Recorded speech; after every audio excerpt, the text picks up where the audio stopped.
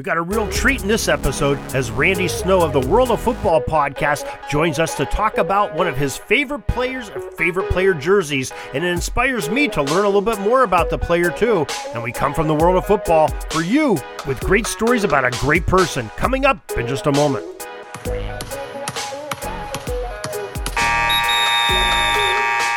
Hi, my name's Darren Hayes, and I know you've heard me on the Pigskin Dispatch talking about football history for years. Well, now I'm on a new mission, a quest to find sports history in other sports as well as football by learning through the jerseys and the apparel and the gear that the players wore and the franchises supplied their teams. It's an educational trip, and I'm taking you with me day by day, player by player, uniform by uniform. The Sports Jersey Dispatch.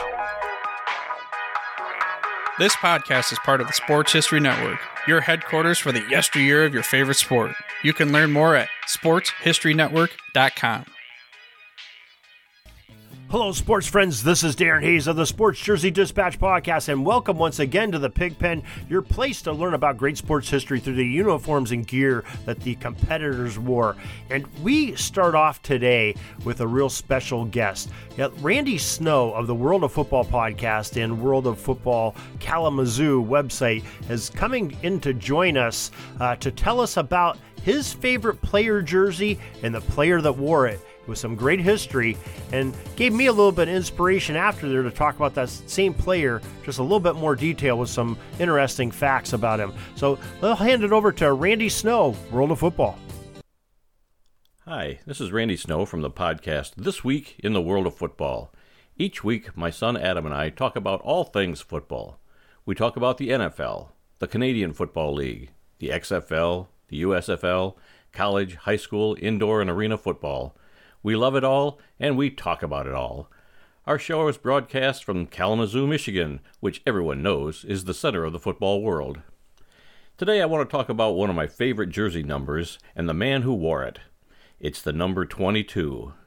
Now, living in Michigan and being a Detroit Lions fan, you might think that I'd be talking about the great Lions quarterback of the 1950s, Bobby Lane. And while he is certainly worthy of a lengthy discussion, I want to talk about someone who wore it a bit more recently, Heisman Trophy-winning quarterback Doug Flutie. Flutie wore the number 22 when he was playing at Boston College and threw his famous Hail Mary pass to beat the Miami Hurricanes in 1984. He was selected by the Los Angeles Rams in the 11th round of the 1985 NFL Draft, but chose instead to sign with the New Jersey Generals of the USFL. He wore number 22 with the Generals and became one of the many stars of the league. But the USFL folded after the 1985 season. Flutie then signed with the Chicago Bears in 1986 and had to switch to the number 2 because quarterbacks in the NFL were not allowed to wear a number higher than 19. He signed with the New England Patriots in 1987 and continued to wear the number 2 for the next 2 seasons until he decided to take his talents to the Canadian Football League in 1990, signing with the British Columbia Lions. The Lions allowed him to wear the number 22 north of the border, which he did for 2 seasons.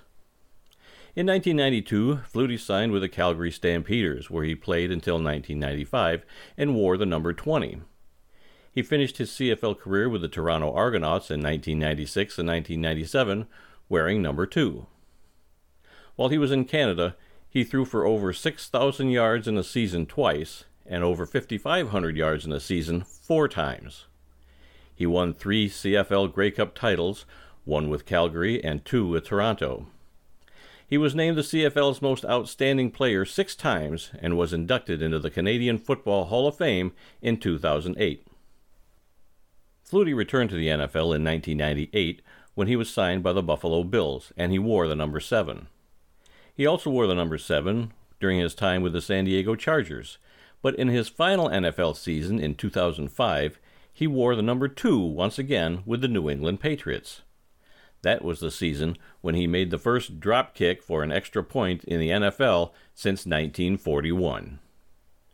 While he may have worn several numbers over the course of his college and professional playing career, I will always think of Doug Flutie wearing the number 22 and being one of the most entertaining quarterbacks to ever step onto the gridiron. Thanks, Randy. That was an awesome take. I really appreciate you taking the time to talk about your favorite player, that number 22 jersey of Doug Flutie. Very interesting guy indeed. And it's pretty inspirational what Randy just talked about. Make sure you check out Randy and his son Adam Snow on the World of Football podcast. We have links to it in our show notes and on pigskindispatch.com in the article today on Doug Flutie. Make sure you check those out. Now, for anyone younger than 30 years old, the name Doug Flutie might not mean much to them in respect to football history. Yes, if you look at his mere NFL stats, that would say he was somebody that was a decent arm on an undersized quarterback by most NFL standards. It just couldn't hold a consistent gig with any particular franchise. This, too, would be a fair statement, but Flutie had an it factor about him. Not every starting signal caller has the it factor, but by gosh, Doug Flutie definitely did. Now, his NFL stats aren't all that great. I mean, he played 13 years in a league with an 8-year gap in between. We'll talk about that in a second, like Randy just did. But his NFL stats were he completed 1,177 passes on 2,151 attempts for 54.7% of his completions, 14,715 total yards, 86 touchdowns, and 68 interceptions. So not bad numbers, but more of a journeyman quarterback. Like he said, you played Chicago, New England, Buffalo, San Diego, back with New England. That's 5 different teams in the NFL, if you count New England twice. Okay, so now take those 14,000 some odd yards in the NFL and 86 touchdowns and combine that with 41,355 yards in the CFL and another 270 touchdowns in 8 seasons. So that's 21 years, and quick math tells me almost 56,000 yards and almost 360 some touchdowns. That's right up there with some of the greats of all time. And I understand the CFL is a little bit better, a little bit different game. There's no running in it. It's more passing. There's more players. There's more yardage. There's more, it's more geared to the passing game. But those are still some phenomenal numbers. And even by CFL standards, like we said, he was the number 1 CFL player of all time by TSN in 2006, and is a member of the Canada Sports Hall of Fame and a College Football Hall of Fame. And just some phenomenal awards that he won. He was all Canadian quarterback 91 through 94. CFL's most outstanding player 4 different times. 6 different times. The Jeff Nicklin Memorial Trophy. He won that in 6 different occasions. All Eastern quarterback 4 different times. Grey Cup participant in 2 different times. Grey Cup winning teams. I believe that he had 3 or 4 of those. Three times he won the Grey Cup, 92, 96, and 97.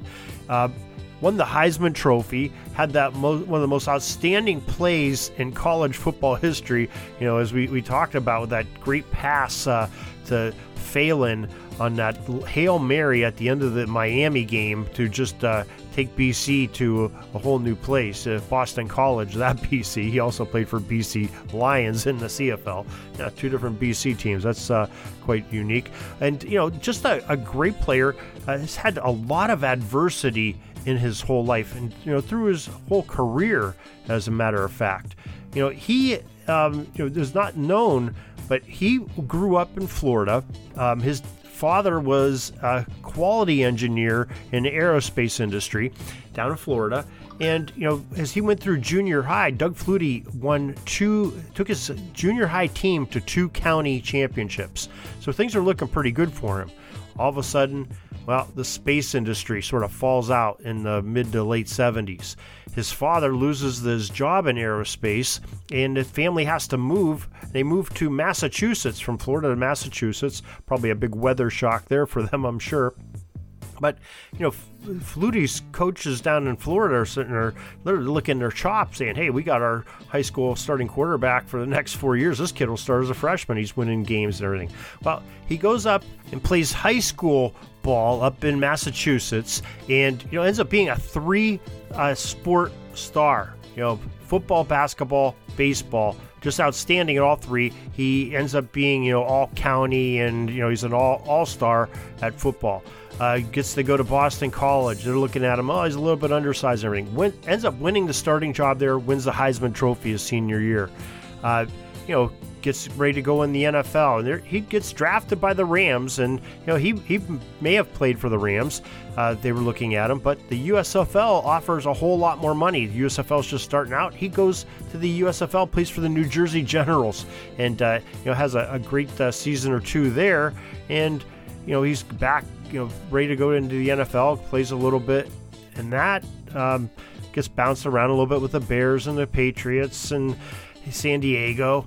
Goes to CFL and is an all-star, is a champion, and just some great adversity. Now, his family has also had some adversity. He had one of his children had some disease that, just was misfortunate. But the Flutys are such remarkable people. They turned that into some great things, and he became like a spokesperson of this whole group, and bonded with people and made them feel good and put a positive spin on it. Created the Flutie Flakes to help support the cause, and just did some fantastic things. Just all through his career, makes a comeback in the NFL after the great CFL career, and supposed to be like the veteran leader to the Buffalo Bills, so that Rob Johnson can be sort of mentor him. And Johnson gets hurt, and what's Flutie do? He takes him to a winning record and brings hope to Buffalo. And just some remarkable things he does. And like Randy says, he kicks the first drop kick in decades in the NFL for points. That's the way Doug Flutie is. Has the it factor. And I'm glad Randy talked about him, and just some great things. Now I want to pass on one last thing before we go. Doug has a very interesting story. In his last season with Patriots, the year he did the drop kick, I believe it was 2004, Tom Brady decided to take Flutie and a bunch of the other offensive players out for just a bonding weekend, and he took them to a local casino, and they were going to stay overnight. They had to drive a little bit. It wasn't real local, and they had to drive quite a distance, so probably a couple hours. So they're on their way there. They're all going to meet there, and Tom says he's going to pick up the whole bill just to get the team to bond, the offensive team. So when he ends up getting there, he goes to reach for his wallet and doesn't have his wallet. Apparently he had stopped for gas. As he's paying for the gas, he puts the wallet up on the hood of his car, on the roof of his car, I guess, and forgets about it, finishes pumping the gas, drives off. Wallet's gone. He has no money. So the other players that he invited there to treat them end up having to pay the money, and they had some good ribbing with Tom, I'm sure, and I'm sure he was sick about it. Well, the best part of this story is some good Samaritan finds the wallet, sees it's his, takes it to the police. The police end up finding out, it's Tom Brady. They figure out a way to get in touch with him. I'm not sure how they did that. They deliver the wallet to him. All the money's in it. All the credit cards are in it. Everything's intact. This good Samaritan returned the wallet to great legendary Tom Brady. And plus all his buddies got a good laugh, including Flutie, of having Tom forget his wallet. And funny thing is, he didn't fumble all that much in his whole career, but hanging on to the wallet for that one trip with the boys, well, he couldn't hang on to that. So just a great story, and great story of Doug Flutie, and that's what's the kind of guy he is. Just brings a smile to your face, but definitely had that it factor, and I'm glad we got to talk about him today. And I learned a lot about Doug Flutie, and I thank Randy Snow. I thank the Monroe Brothers for the great music, Jason Neff for the music, and also for the great reference help from ESPN.com and some of the other great articles that we got to read about them, ProFootballReference.com and StatHead.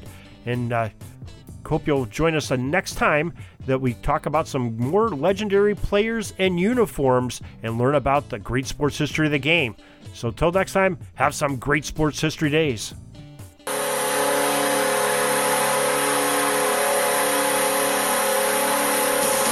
We're dribbling around and see the shot clock's almost out, so we got to put up our shot and come back tomorrow for some more great sports history. We invite you to check out our websites, jerseydispatch.com and pigskindispatch.com. Not only see the daily sports history, but to experience the preservation of great events and people that play the games. Find us on Pigskin Dispatch. It's also on social media outlets of Facebook, Twitter, Instagram, and don't forget the Pigskin Dispatch YouTube channel to get all your daily sports history. Pigskin Dispatch is happy to be associated with the Sports History Network, the sports headquarters of yesteryear, found at sportshistorynetwork.com. This podcast is part of the Sports History Network, your headquarters for the yesteryear of your favorite sport. You can learn more at sportshistorynetwork.com.